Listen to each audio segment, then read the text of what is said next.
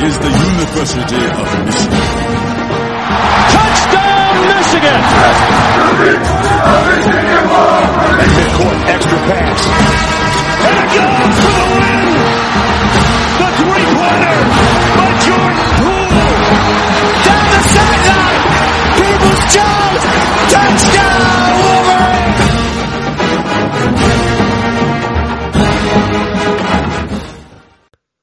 All right, welcome back to Blue by 90.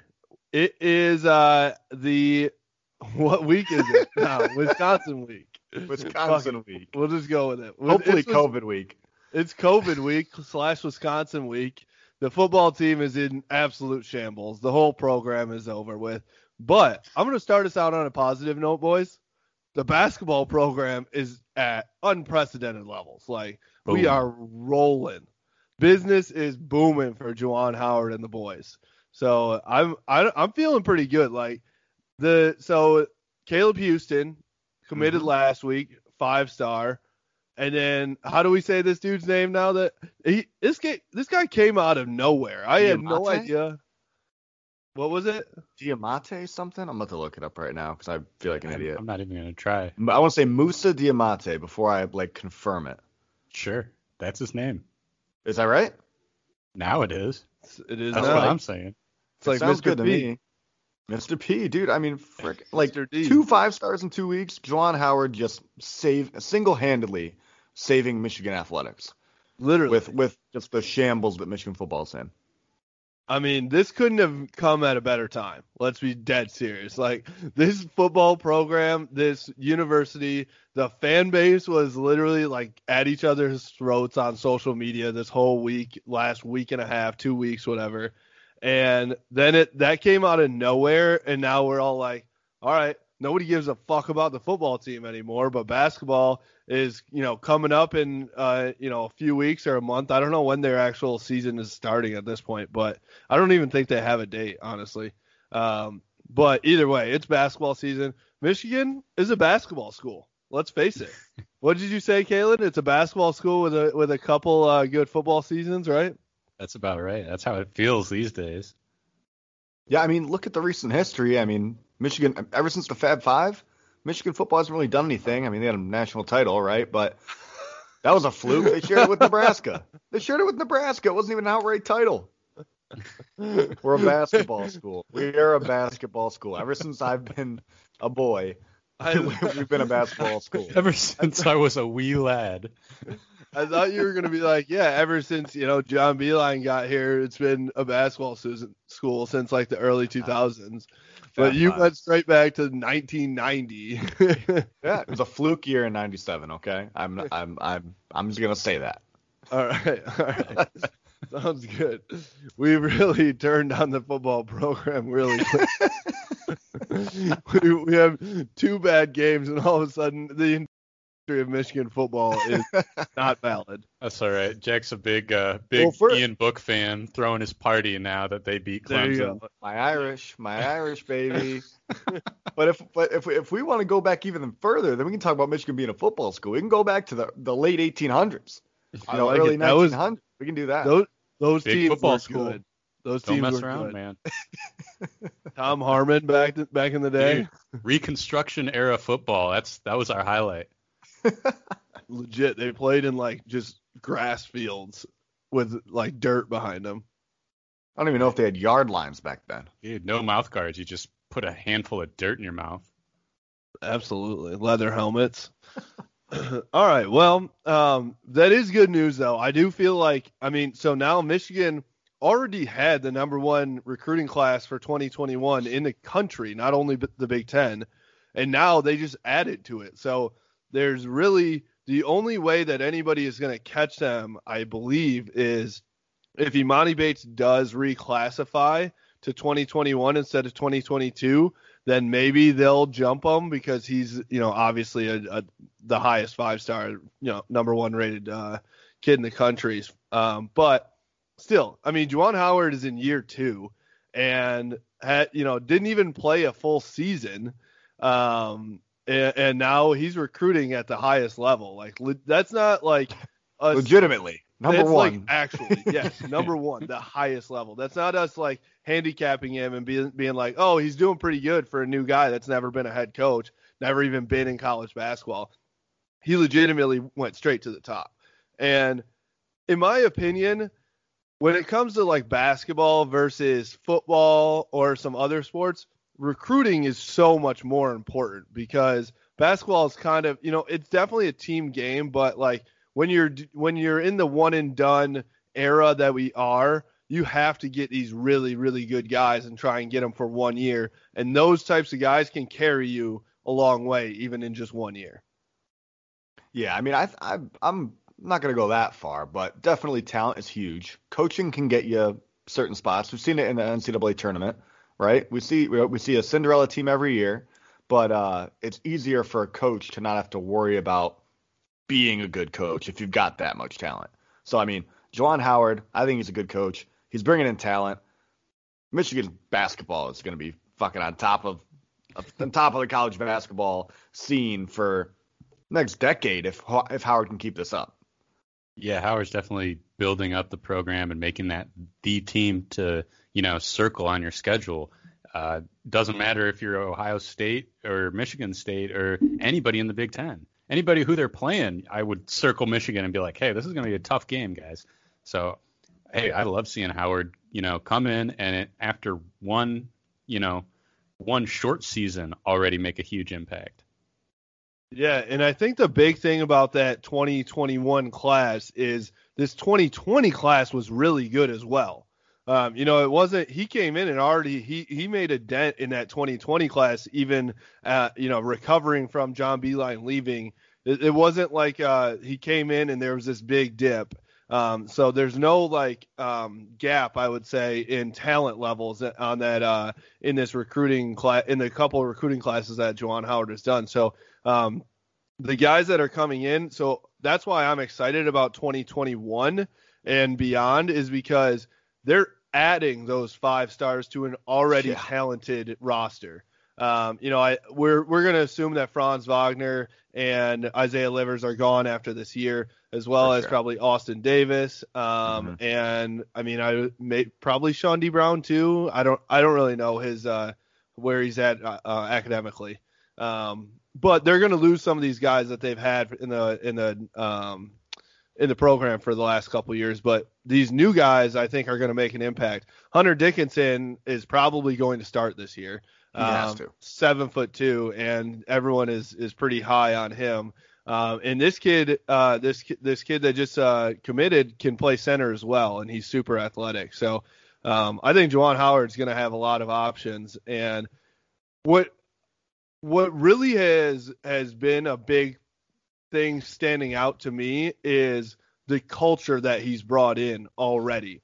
He has established this family feel. Like Sean D. Brown came in after just 6 months and said, wow, this is like the closest I've felt to any teammates in my entire life. And it's like, how do you do that in just 6 months? I think sometimes transfers can come in and feel like they're an outsider for the entire time that they're with the new program. And so I think it has a lot to say for Juwan Howard. He's bringing that Heat culture up here. And I think so. Plus the coaching staffs that he's surrounded himself with for the X's and O's. And then on the recruiting side, Michigan basketball is going in a really, really good direction. If only we could say the same thing for the football team. Well, we might as well go into it. That was our one positive for the day. So trying to be brought back to reality now. Yeah, wanted to start with it at least and give us a good start here. But Michigan did get throttled by Indiana on the road. I want to start with, what do you guys think about Indiana? Is that a legit football team? Or is Michigan just that bad, or maybe a combination of the both? I think it's a combination of both. I mean, Michael Penix has done it for 3 weeks now, 3 weeks in a row, and he's putting balls where they should be. He looks like he's decision 99% of the time. I mean, there was a couple of touchdowns where Michigan DBs were right on the guy, but the ball was just placed perfectly, and those wide receivers went up and got it. So fucking, you can't win when you're committing penalties and have offsides constantly throughout the game, or at least the first half. I mean, you can't. The dude's just clapping and you're jumping off sides, and he's got you 5 times. I mean, guys on offense were dropping passes. It's just, I mean, if you can't play clean, you can't beat anybody. So I don't know. I do think Indiana's good. I think Michael Penix is that talented. I think they're going to go 4-0. It's going to be 2 undefeated teams going into their Ohio State game. And I think Ohio State should be on upset alert, man. Indiana plays tough teams close every year. So I'm excited to see that moving forward. Yeah, Jack, I think you hit the nail right on the head.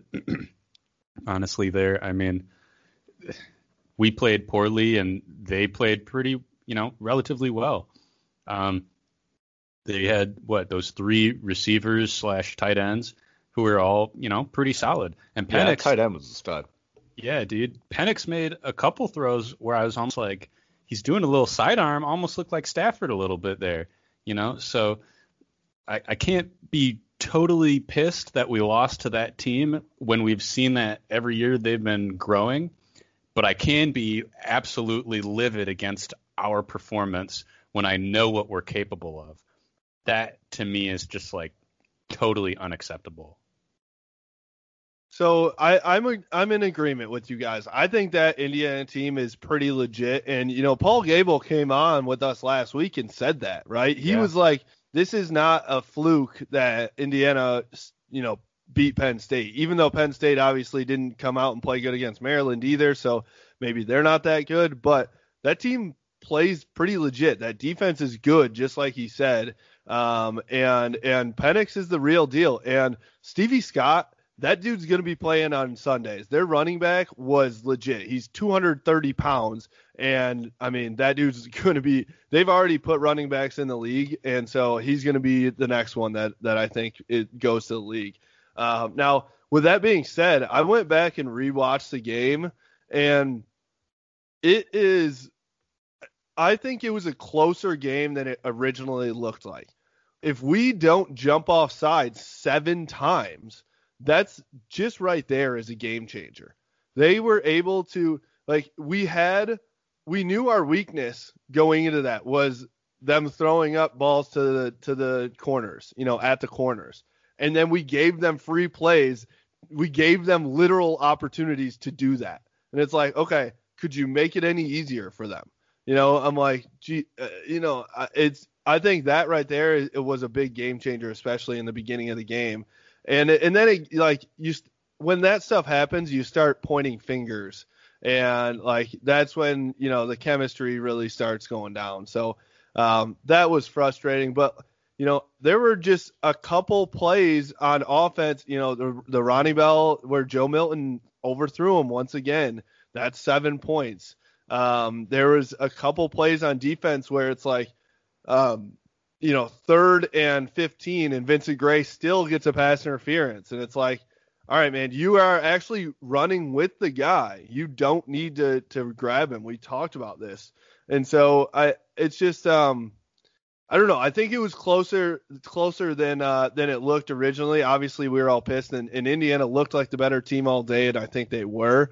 But yeah, I thought it was actually closer when you looked back on it and identified the mistakes that were being made by Michigan. And if Michigan plays a clean game, I think that it's probably 1-score game, or maybe they win. Yeah. What do you guys think was the most? I mean, where do you think the bright spots were for Michigan, if any, and where do you think was the biggest problem? Was it the same thing with the secondary, or were there other things that came about in this game than did against Michigan State?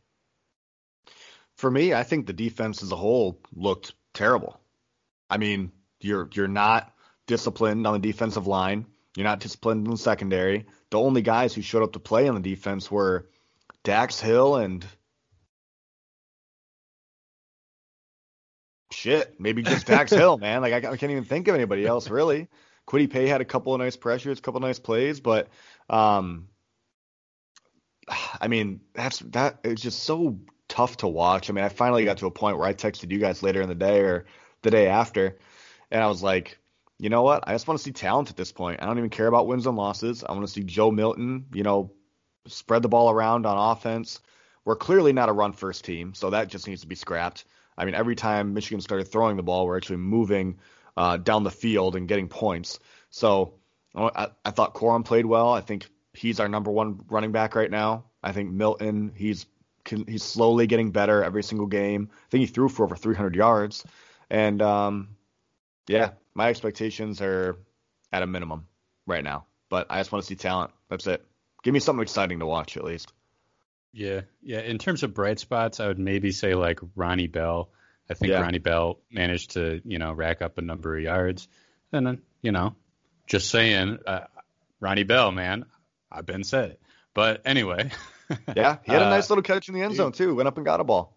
Yeah, Ronnie's legit. I'm telling you, give the kid a chance. He's the real deal, man. I that's another guy I honestly think is going to play at the next level.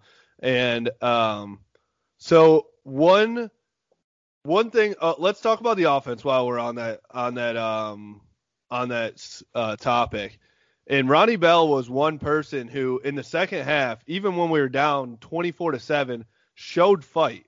He all of a sudden stepped up as a leader. I loved the one, he got 2 big catches in a row when we went on that run for a minute in the third quarter. And he was like, fired up. Let's go. And it felt like we hadn't seen that from literally anybody on this football team since first half of the Minnesota game.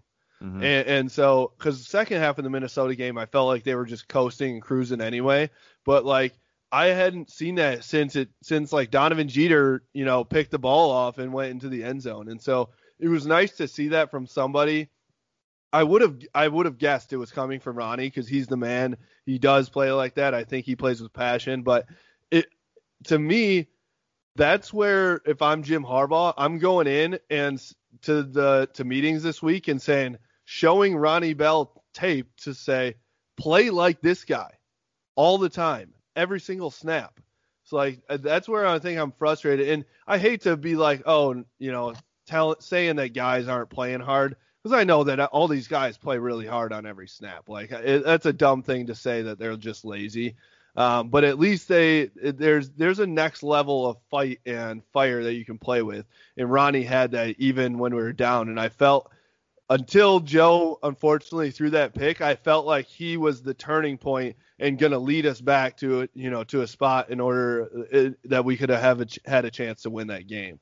What do you guys have on Ronnie Bell? And maybe were there any other guys that you thought had the same thing? I mean, with Ronnie Bell, like Kalen said earlier, I mean, he's the guy. You guys both mentioned it. He played with passion. He had a big game. I loved seeing Cornelius Johnson make that nice catch for a touchdown, I think, in the first half. I mean, that was Joe Milton's first 20-plus yard completion of the season. And it was a dime in the end zone, and Cornelius Johnson was just fucking flying. The dude was just running as fast as he could, and he ended up catching up to the ball. And it was a beautiful touchdown grab. Sorry to interrupt, but like that was what we thought we'd see. Yes. 5 times a game this year, right? That was what we were so excited, and it is tough that it took till game 3 for us to see that. But I hope maybe it happens more in the future. Well, I'm curious too if we didn't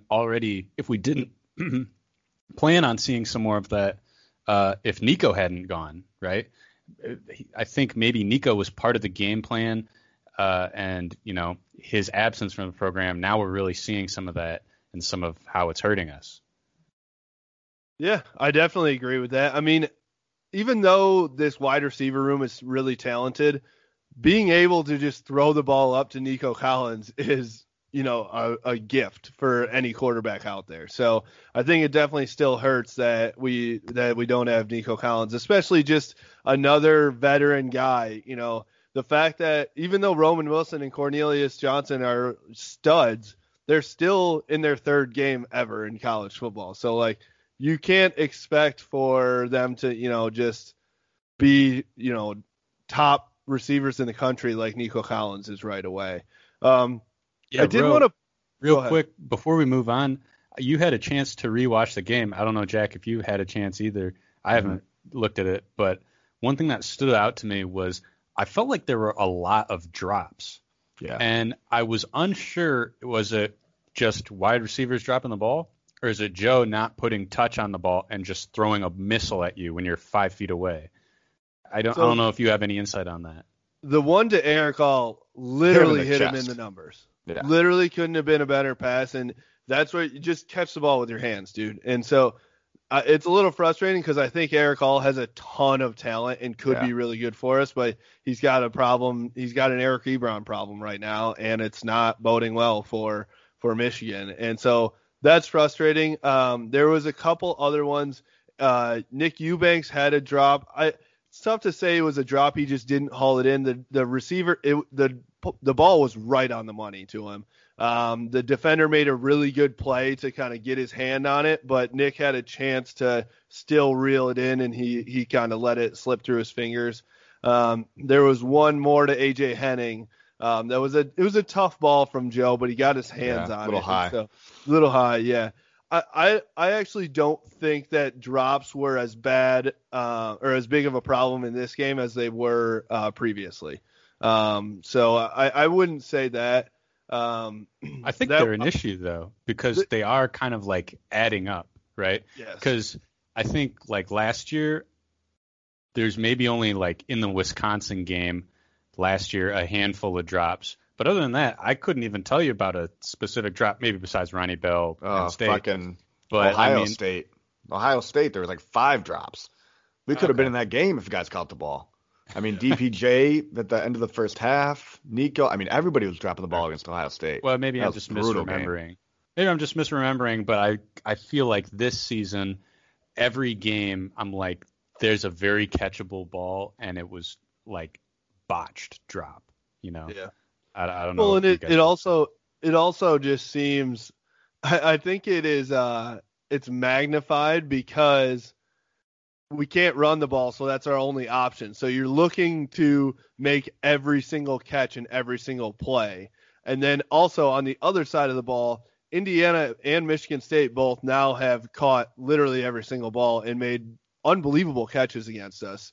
So it's magnified both ways there where I don't know. I don't disagree with you that it still is a problem because these balls, they have to be caught, and I think that is an issue. One thing I did want to talk to you guys about, though, is Joe Milton. I still think he is going to be very good in the future. I don't 100%. Think he's there yet. I think he struggles with his reads still. I think that he can't go to the second or third read all the time, so he's stuck on that first guy. That was pretty apparent after rewatching the game. His head is not really moving from side to side. It's definitely sticking on one guy. I still think he's going to get it. He's going to get his touch at some point. It's different in practice than it is in the game, and at some point he's going to feel that. One thing I wanted to talk about, though, was his leadership style. He is not Ronnie Bell fired up at any time. Whether they have a touchdown, whether they have anything.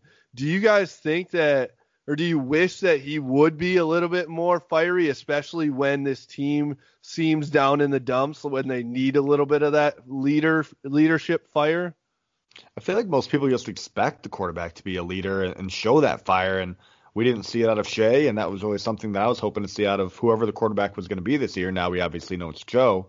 But Joe's a pretty quiet guy from what we've seen. I mean, he kind of goes out there, does his job, sits on the bench. I mean, he doesn't show a whole lot of emotion. And not saying it's a problem, but, I mean, I feel like that's kind of the guy that the whole team is supposed to be looking towards to kind of get their energy going and get the get a feel for the game and where they're supposed to be at and where their emotions are supposed to be. So I'd like to see it out of a quarterback. And I don't know, man. It's I don't even remember the question you asked. I'm just so lost. I'm lost at all times. Yeah, I mean, I get the impression more that Joe's one of those like quiet confidence kind of leaders, right? He's like a guy, because when he first stepped on the field, I like felt the confidence through the TV, right? Where I was like, man, this guy has so much swagger, like it's over, right? And that's more the leadership style I get from Joe. And I'm not saying everybody has to be like a Tim Tebow, like fired up, screaming in your face. But, I mean, I do think it would be nice to see Joe maybe, like, pick up a teammate or just, like, lead a huddle or something like that. And maybe then I would at least give him like a guy to rally around.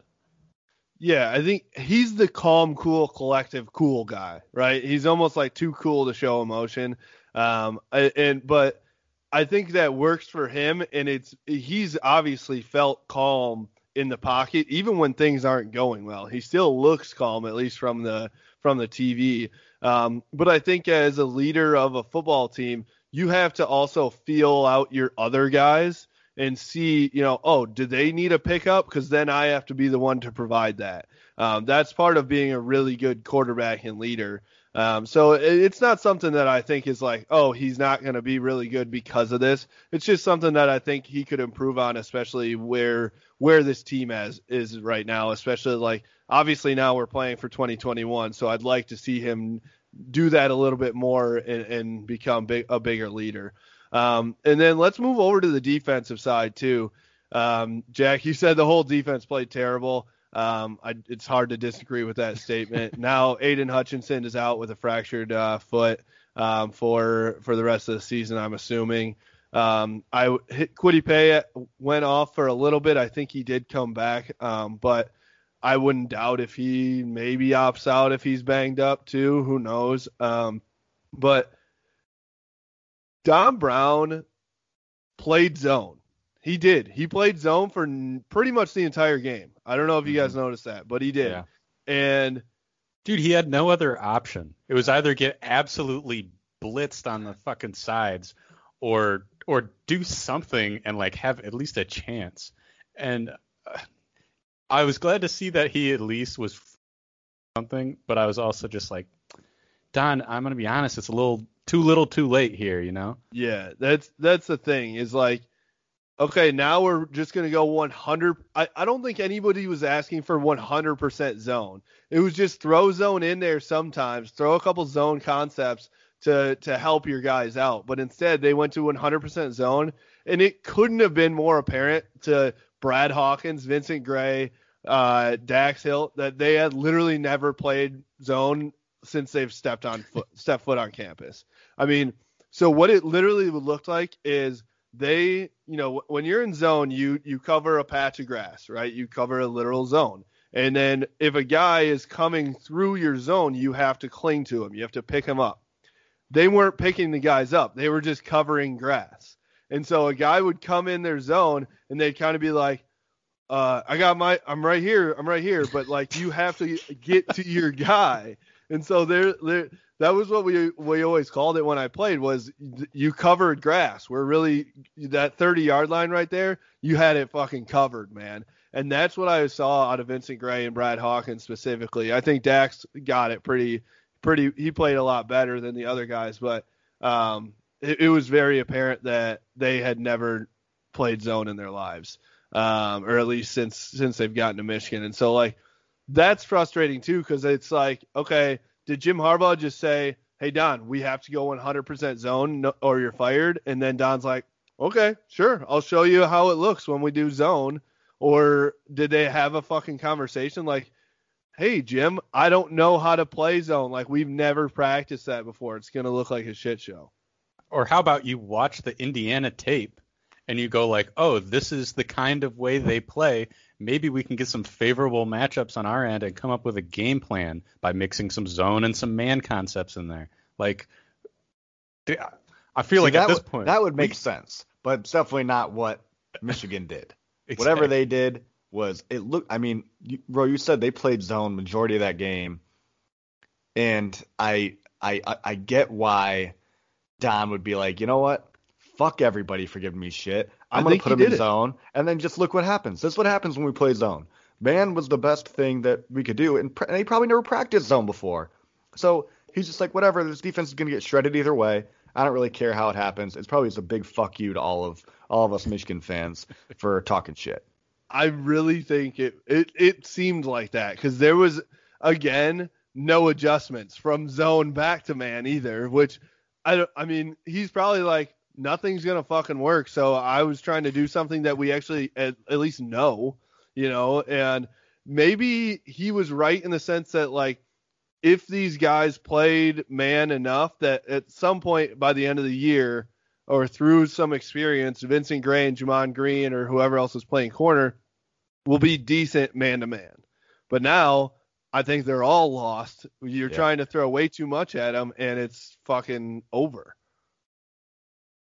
So it's over. I mean, it's definitely over. The whole thing's over. Blow it up completely.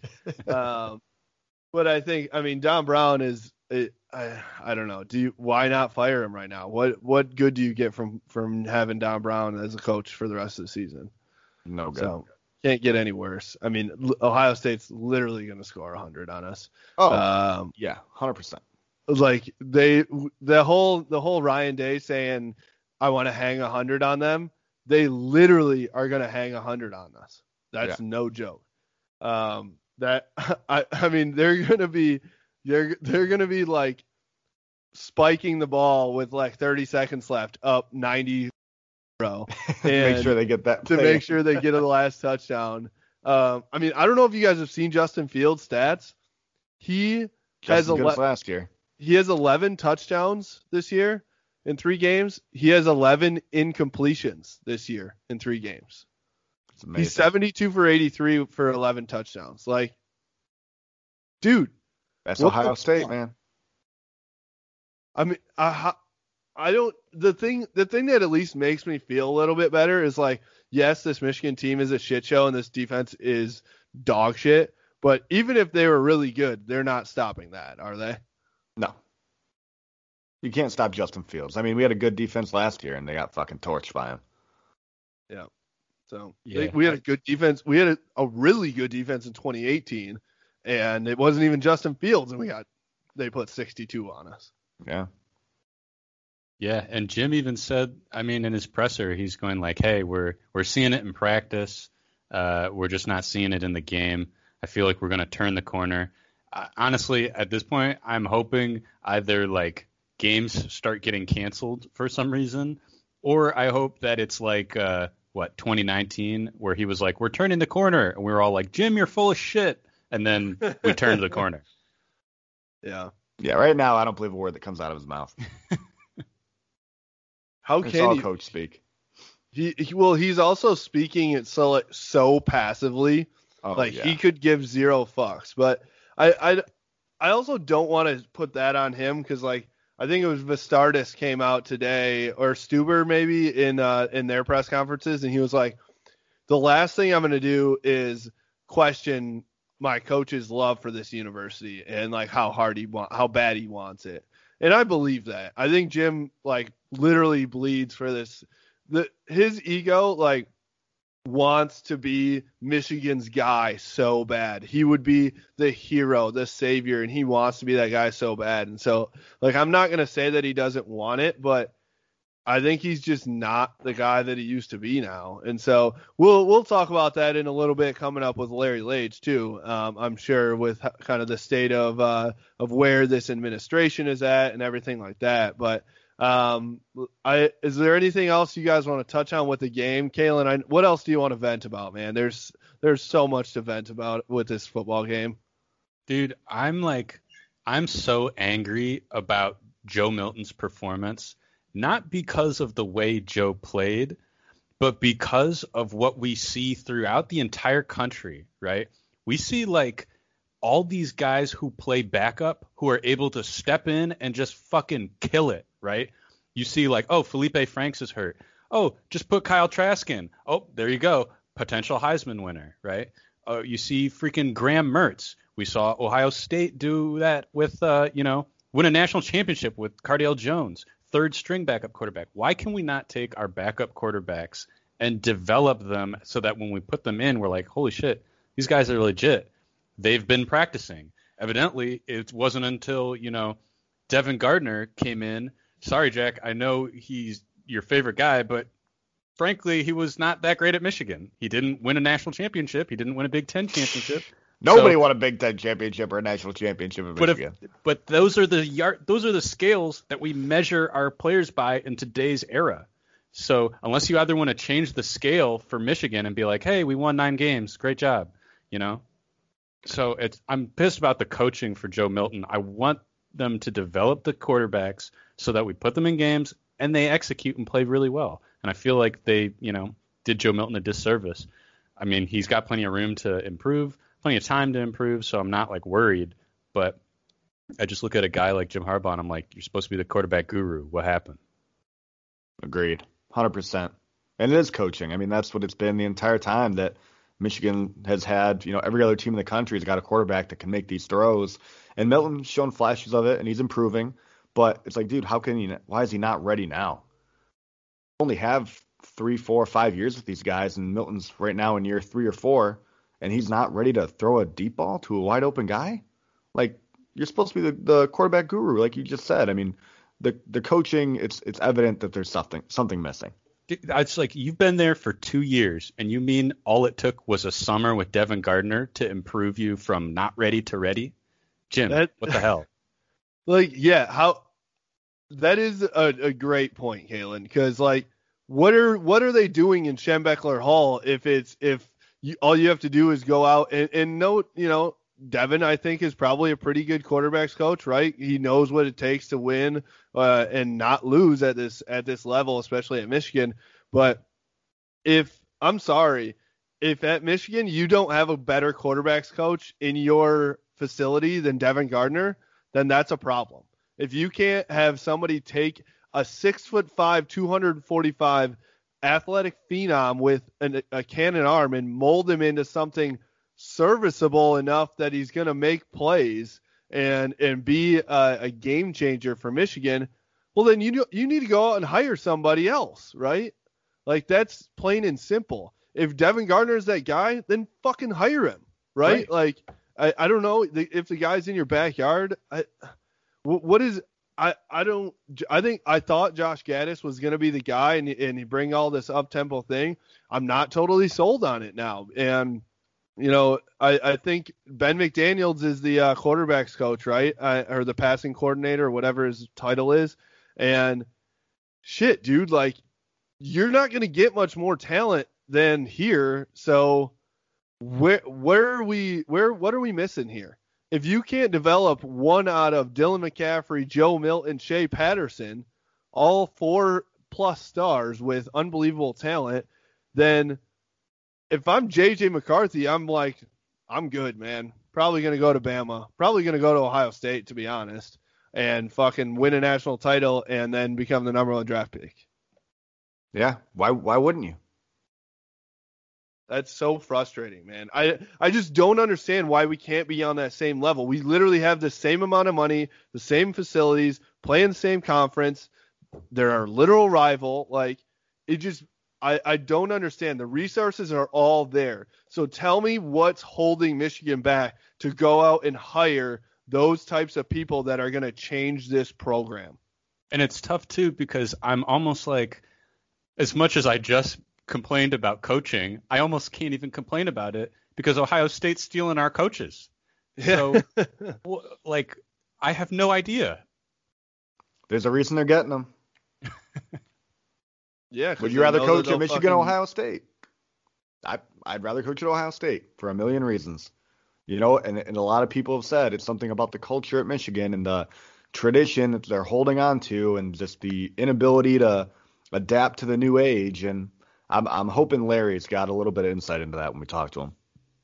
Definitely. I think that is one of the keys. I think it sounds like it's deeper than just the one coach's problem. It's not just this coaching staff or something like that. So let's with that being said, why don't we take it right into Larry here and we'll bring him on and he can hopefully give us a little more insight into that. All right, now we welcome on Larry Lage, sports writer for AP and Ann Arbor native, as well as a Michigan State Spartan, correct? Well, I am a Michigan State graduate. I don't know that I would go as far as saying a Spartan, but I've lived in the 2 towns my whole life, and very proud of that, and also proud of the fact that I am an objective journalist, particularly when those 2 schools play, even if no one believes me. It was well chronicled in Divided We Stand, a really cool documentary on the Michigan State rivalry that Fox Sports did last year.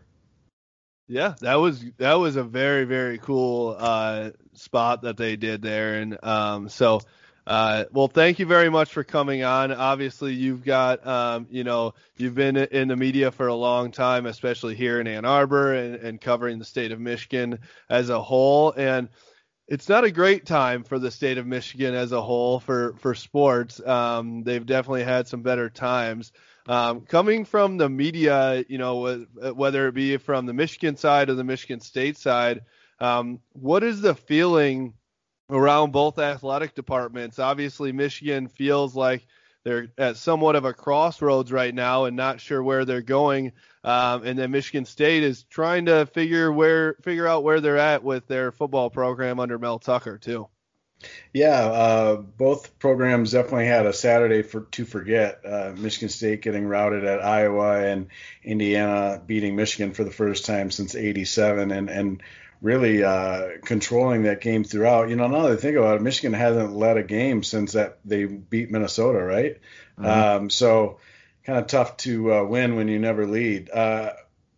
And Michigan was ranked 16th in the preseason. Maybe in hindsight, when you look at all the players they lost one way or another, maybe that was inflated. We'll certainly see by the end of the year, but expectations were certainly higher than the reality of Michigan getting off to a 1-2 start. I think most people thought Michigan State would struggle this year, no matter who the coach was, and I think that'll be true. But Michigan State will have that victory over Michigan to point to, even if it's the only win it has all year long. I don't think that'll be the case, but who knows in this 8-game sprint, maybe 6 games for Wisconsin, how it's going to all shake out. Yeah, definitely the Spartans, if they're 1-7, they're going to be pretty proud of that victory over the Wolverines. Yeah, they won their Super Bowl at the Big House. Yeah. Absolutely. So let's talk about where you think Michigan is at right now. It's year 6 of Jim Harbaugh. They have definitely, digressed. They have not done well here in this last couple years. I would say, honestly, his best year was 2016, and they haven't really. End of 2018, they were back to kind of that height right before the Ohio State game. Where do you see this program at right now as far as comparing them to the rest of the Big Ten and nationally, and where do you see the administration trying to get them in the next few years here? Well, let's take that backwards. I think the administration, from President Mark Schlissel to Ward Manuel, the athletic director, I think Jim Harbaugh still has the support of the people who matter in terms of firing him or keeping him or extending him. So let's say that first, that the decision makers at the university and in the athletic department, I think, still believe in Jim Harbaugh and think he's going to turn this around. That might be political spin, and only time will tell. Clearly, Michigan is fighting for space behind Ohio State. It's kind of like the Big 1 and the Little 13. It might be a little dramatic. There's probably different layers to this, levels to this, as they say. But I think Michigan is in that second cut of Big Ten teams behind Ohio State, fighting for its place. I think everybody thought in year 6 that Michigan would be farther along. I think if the pandemic didn't hit and they didn't have the departures, chiefly with like a Nico Collins, a player like that could have made all the difference in the world. You think about what this receiving core woulda, coulda, should have been with Nico Collins, Donovan Peoples-Jones, and Tariq Black. All of a sudden, Ronnie Bell's a number 4 receiver, maybe the best number 4 receiver in the country, but that's not the reality, right? That would be a spin. Avery Thomas, another huge loss. So we won't know. And other programs had to deal with the same thing to some degree, especially in the Big Ten, after they postponed the season and then brought it back. So long story short, I think Michigan is at a crossroads, to use a word you used earlier, and I don't think that's a place anyone thought it would be in year 6 of Jim Harbaugh. And when you look at the rest of the season, it's not hard to project, 4-4, maybe something like that. Maybe at the top. Yeah, maybe a win on either side of that. And you want to say, like, this is the pandemic year, let's just throw it out, it's an aberration, whatever. And that's true to some extent, but, the bowl games and the Ohio State games have shown that this program has been in decline, as you mentioned, from the start of the Harbaugh era, when there were some legitimate reasons for hope. I think his contract situation, no matter what the university says or the athletic department says behind closed doors or pointing to, months old comments, it can't be good in recruiting. You guys could probably speak to it more than I can, because it's not my job to follow recruiting, so I don't. But it's just not a usual situation for a major college football or basketball coach to have 1 year left on his deal after the current year and be out recruiting. Now you could say, no coach knows that he's going to be there in 3 or 4 or 5 years to tell a mom or a dad that in a living room or on a Zoom or a Skype. But I don't think anyone thought year 6 of Jim Harbaugh would look like this. Obviously, the pandemic is a factor, but I think that would be an excuse just to chalk it all up to pandemic blues. And when we're talking about Harbaugh too, I mean, we've talked about it amongst ourselves in previous episodes, and I mean, he doesn't look to us like the same guy that came in 2015, 2016, even 2018, going into that Ohio State game where Michigan was actually favored to win. I mean, have you seen a difference in Harbaugh? I mean, this year compared to previous years? And I know obviously it's a little bit harder through Zoom and with COVID and everything going on. But what's your take on Harbaugh and where he's at and how he's feeling, compared to past seasons? Do you think he's still got that fire?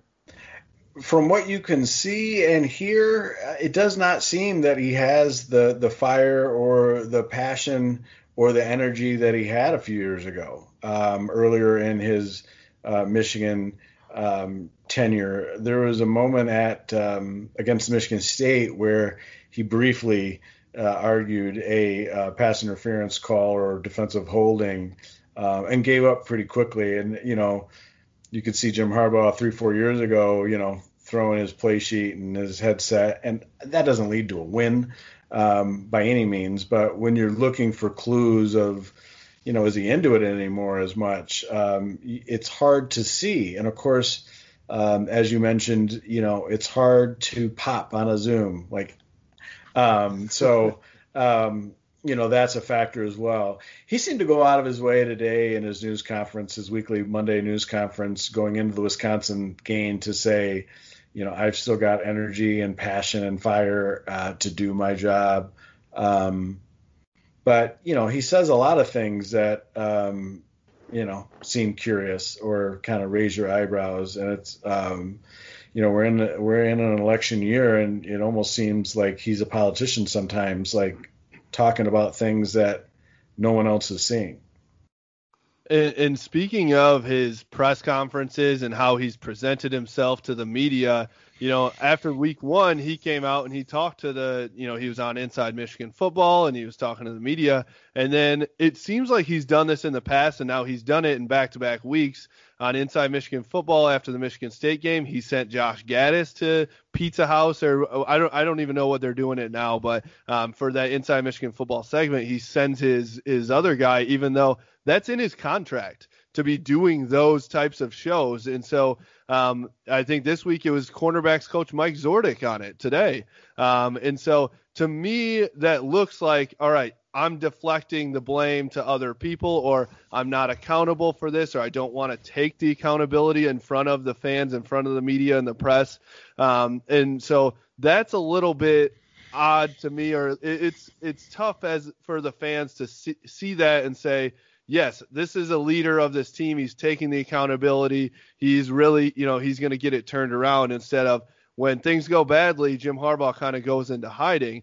And then also on top of that, I think it is a job of Ward Manuel to say, Jim, this is in your contract. You can't just go into hiding when things don't go well for you. So where do you see that from the inside, from either Ward Manuel's office and then from Jim Harbaugh's office? Is he kind of hiding when things don't go well? Well, I'll go backwards again on that. I think, number one, I don't think there's anybody at the university that really tells Jim Harbaugh what to do. And you could argue that's a problem. I don't think there's anyone that's going to hold Jim Harbaugh to the letter of the contract and say, hey, with IMG, you're supposed to be on this radio show, or you're supposed to make this appearance. You're supposed to go to or have a Zoom with the M Club, or, whatever they used to do with the Monday afternoon lunches that kind of have faded away. So I don't think anyone's going to tell him what to do. I think it's legitimate to question those things. I think you could also observe that Jim Harbaugh does what's required of him in terms of the media and does not do much, if any else. I challenge you to find a one-on-one interview that isn't, part of his compensation package, like maybe Rich Eisen. Very, very infrequently does he do that. He doesn't have to, and B, I don't think he wants to. And I don't think he thinks the media is on his side, so he just kind of puts up his blue wall. I don't know if you saw today's press conference, but Angelique Chengelis from the Detroit News, Angel of the Big House, got into his contract situation, which I asked him about going into week one. She brought it back up today and kind of pressed him, like, do you want to stay? And where are the contract talks? And he would not address it, saying, whatever I say, you're going to write what you want to write, so I'm not going to say. So he's just going to kind of submarine that topic, I guess, and we'll just have to wait and see, and hopefully the AP will have the scoop when there's news. And going into that, sorry, go ahead, Jack. Well, I was saying, going into that further, when we've kind of talked about it, like, we get the feeling as well that the administration will keep him around, but I kind of get the feeling that he might just be done after this year. Like, he might say, you know what, I'm done with Michigan. The fan base is just not on my side. I'm not doing what I wanted to do or what I expected to have happen. And I'm going to move on to a different, whether it's NFL or maybe some other thing in sports. I mean, what do you think will happen with Harbaugh after this year? So I don't think Michigan or Jim Harbaugh has another option that either side is looking at. Despite some rumors that you see, I cannot imagine that NFL teams are lining up to hire Jim Harbaugh right now if he's ready to leave. Maybe I'm wrong. And number two, I don't think Ward Manuel can pull out the drawer and have a short list of people that he thinks will make a difference, a Michigan difference, and finally beat Ohio State and turn the tide. I don't think that coach is out there. I think Michigan knows that. And I don't think Jim Harbaugh wants to leave. I think he likes raising his family here. Growing up in Ann Arbor, which I would argue is the greatest city in the world to grow up in, as a Ann Arbor Public School graduate and resident, and father of two Ann Arbor pioneer students, fourth generation at least. So I don't think Jim Harbaugh wants to leave. I don't think Jim Harbaugh has a great option to leave if he did. And I don't think Michigan is entertaining the option to fire him, because I don't think there's a coach out there that Michigan could hire that could come in and make a difference and turn the tide against the Blue Jackets, the Buckeyes in Columbus. I just don't think, okay, fire Jim Harbaugh, hire this guy, he makes the difference. 15 out of 16 spanning 4 coaches, I think. Yeah.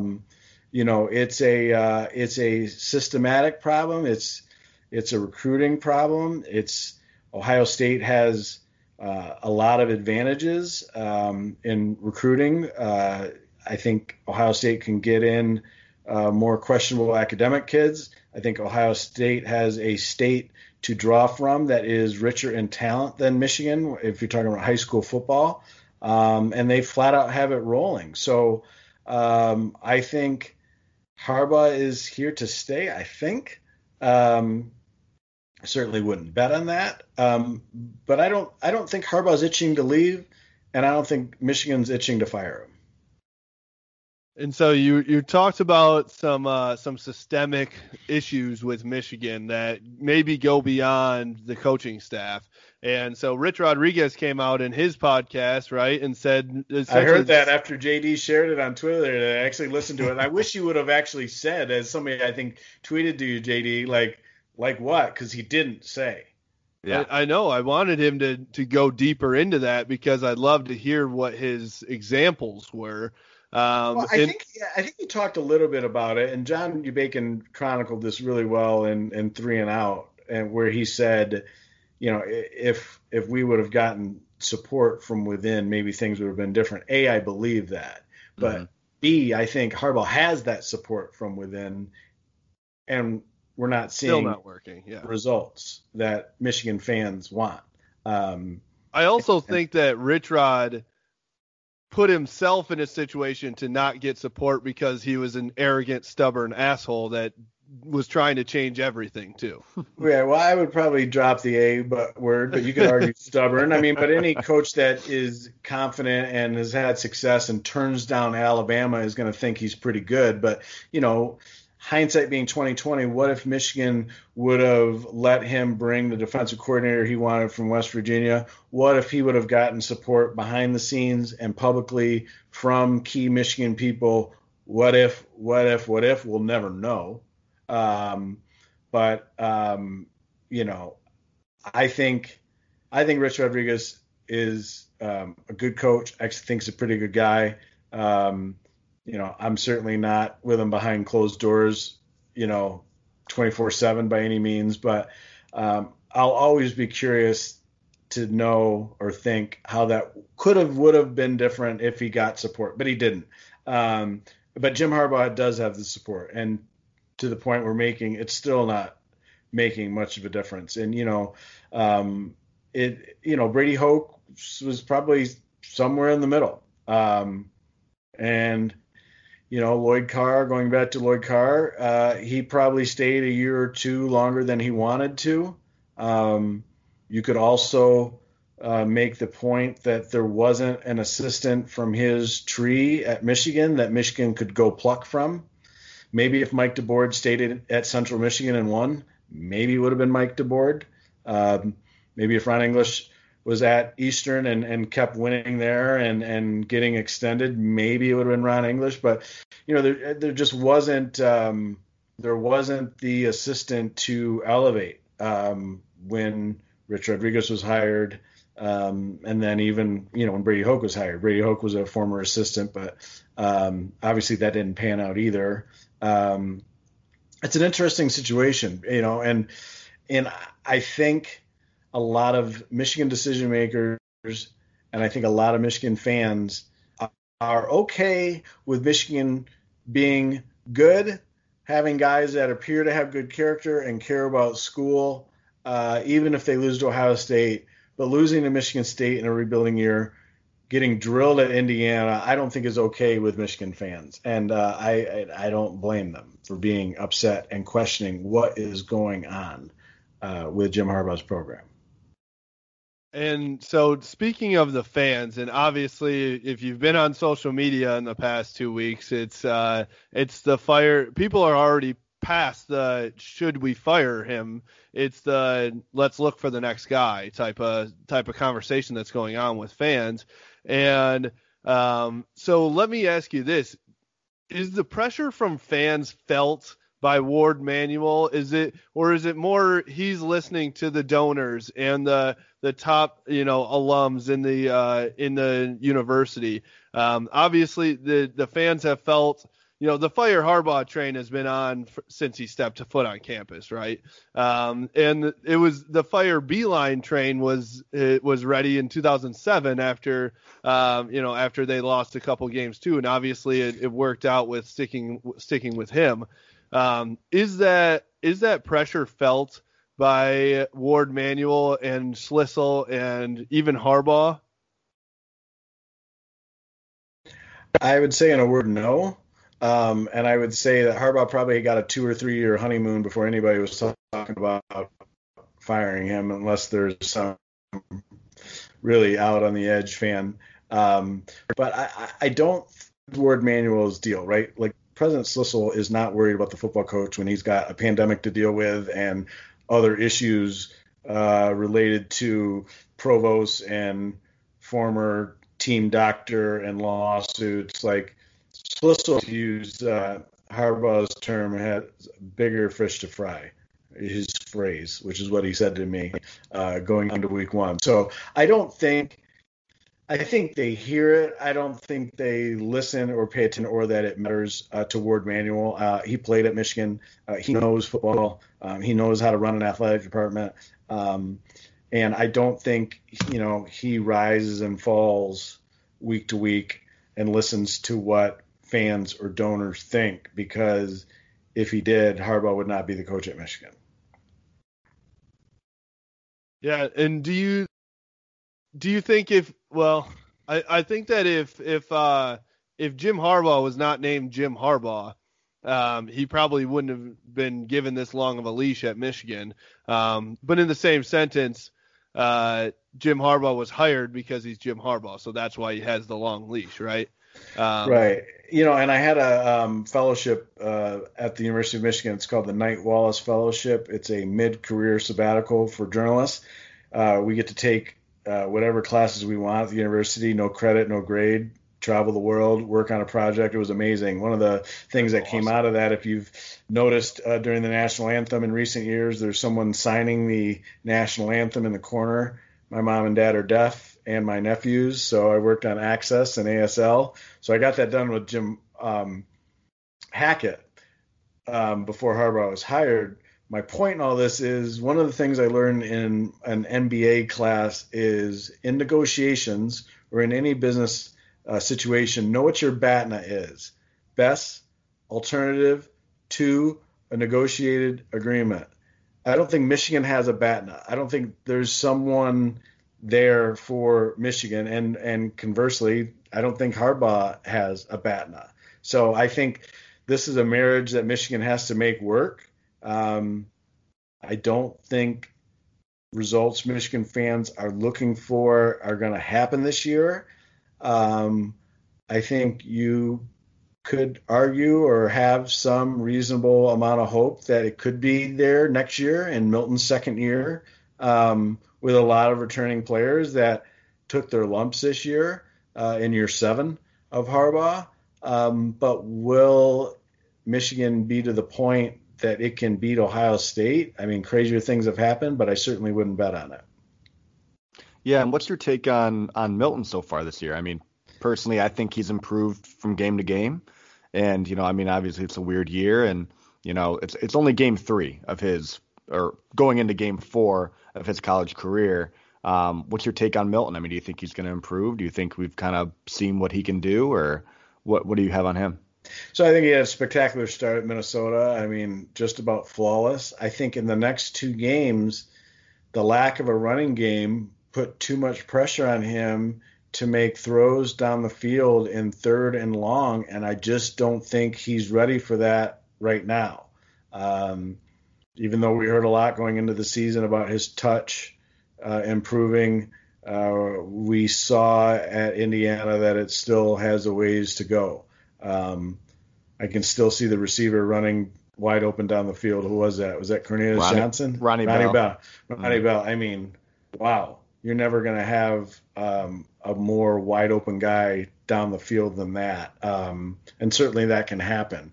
I don't think Joe Milton's the problem. I don't think he's going to be the solution by himself to turn the season around.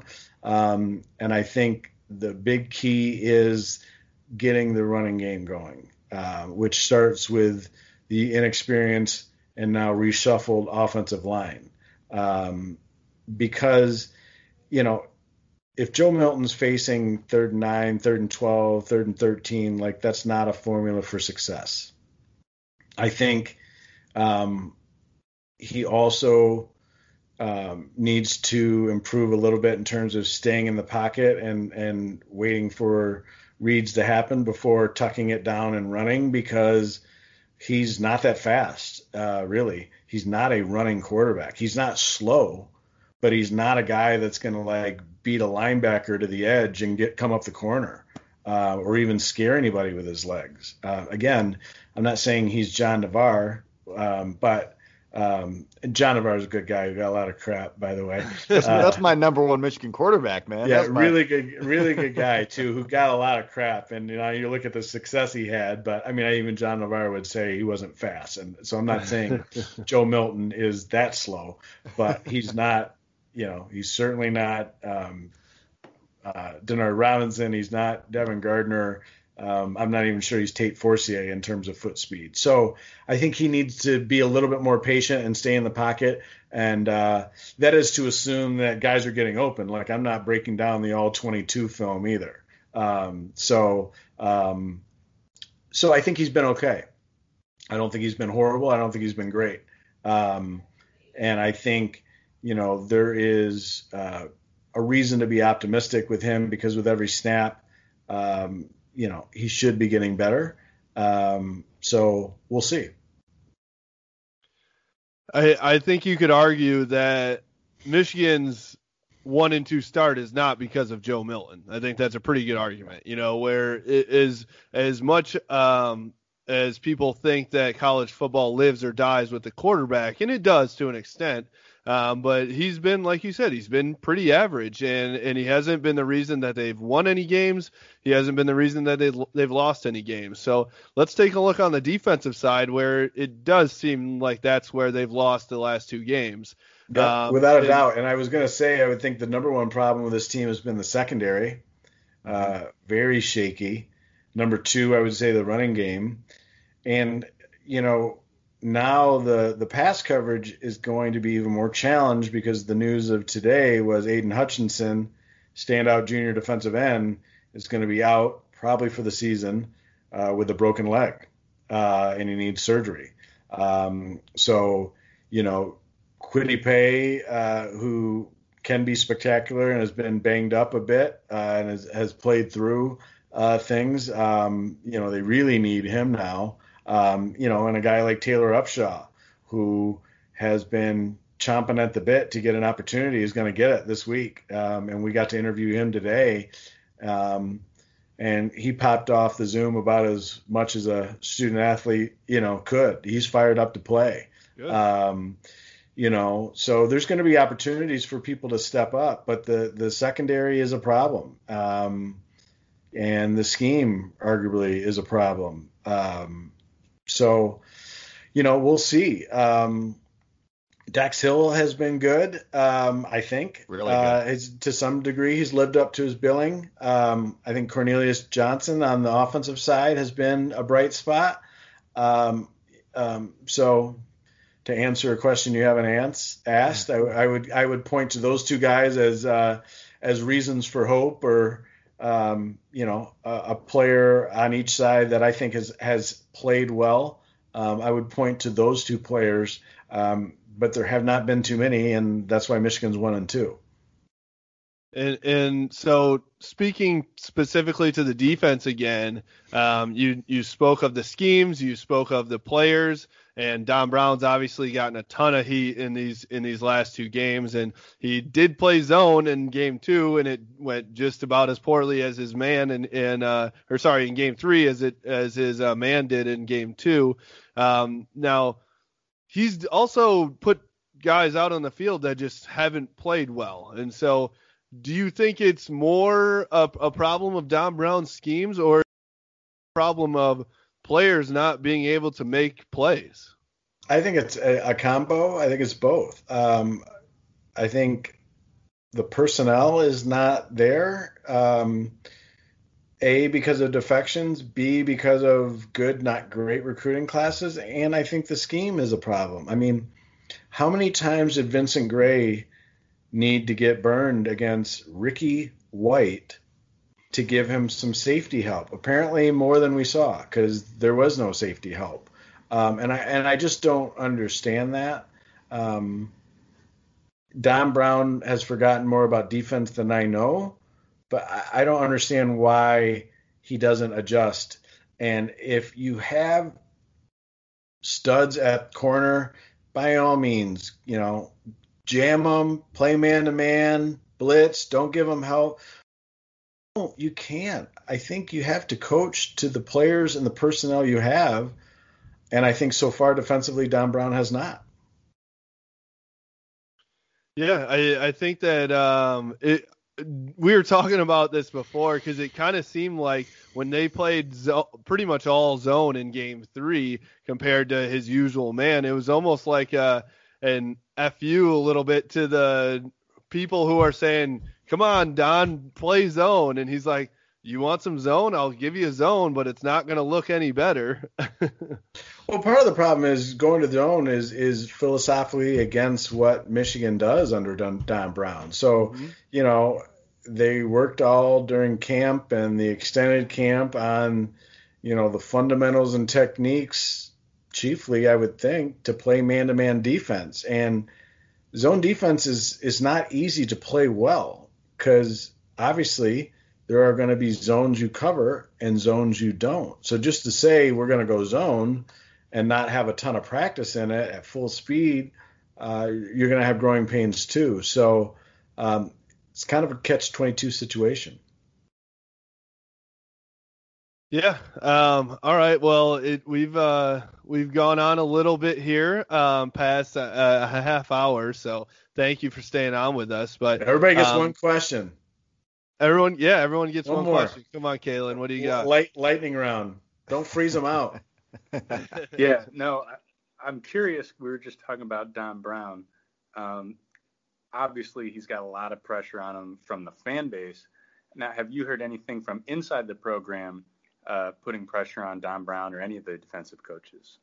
I have not heard that, and I would be stunned if Jim Harbaugh made a coaching change on his staff during the season. I think he believes in these guys. I think he's pretty loyal.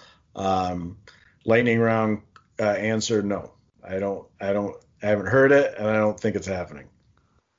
So Larry, I've got a question for you, and I know you and I have gone back and forth on some score predictions, and we've kind of been right in line with each other, but not very close to the game of what the actual score is. I did call the Indiana win, but I was very wrong with the Michigan State game.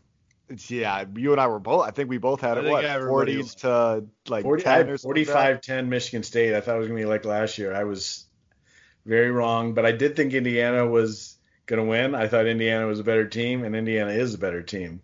As Nick Baumgartner wrote or tweeted, like read that out loud again because it's true. Yeah. Well, what's your what do you think after looking at these past 3 games, Michigan at 1-2, looking out to the rest of the season? What do you think is a realistic prediction for Michigan's final record? So I think they'll lose to Wisconsin. I think they'll lose to Ohio State and win the rest. So we'll go 4-4. All right. But I don't want anybody to bet their rent or mortgage on that. The way that we've been predicting, I wouldn't either. Right? All right. I'll end it with this. So let's say things don't happen as you've predicted and Jim Harbaugh is let go after this season. Give us a couple names that maybe would be out there that Michigan's going to look for. If that happens, and I don't think it will, but I'll go with Luke Fickell, number 1. And number 2, Tom Allen and the whole Indiana staff, which includes Nick Sheridan and Mike Hart.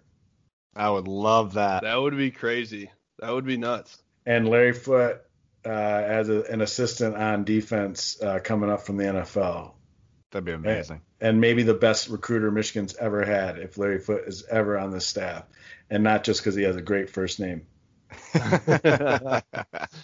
Well, there you go. The greatest first name out there, Larry Lage, AP sports writer, Ann Arbor native. Thank you for joining us, Larry. We loved having you on. We'd love to have you again. All right. Thanks for having me. Thank you, Larry. Thank you for listening to this episode of the Blue by 90 podcast. Don't forget to like, share, and subscribe, as well as follow us on social media at Blue by 90 on Instagram and Twitter, and Blue by 90 podcast on Facebook as well as YouTube. Go Blue.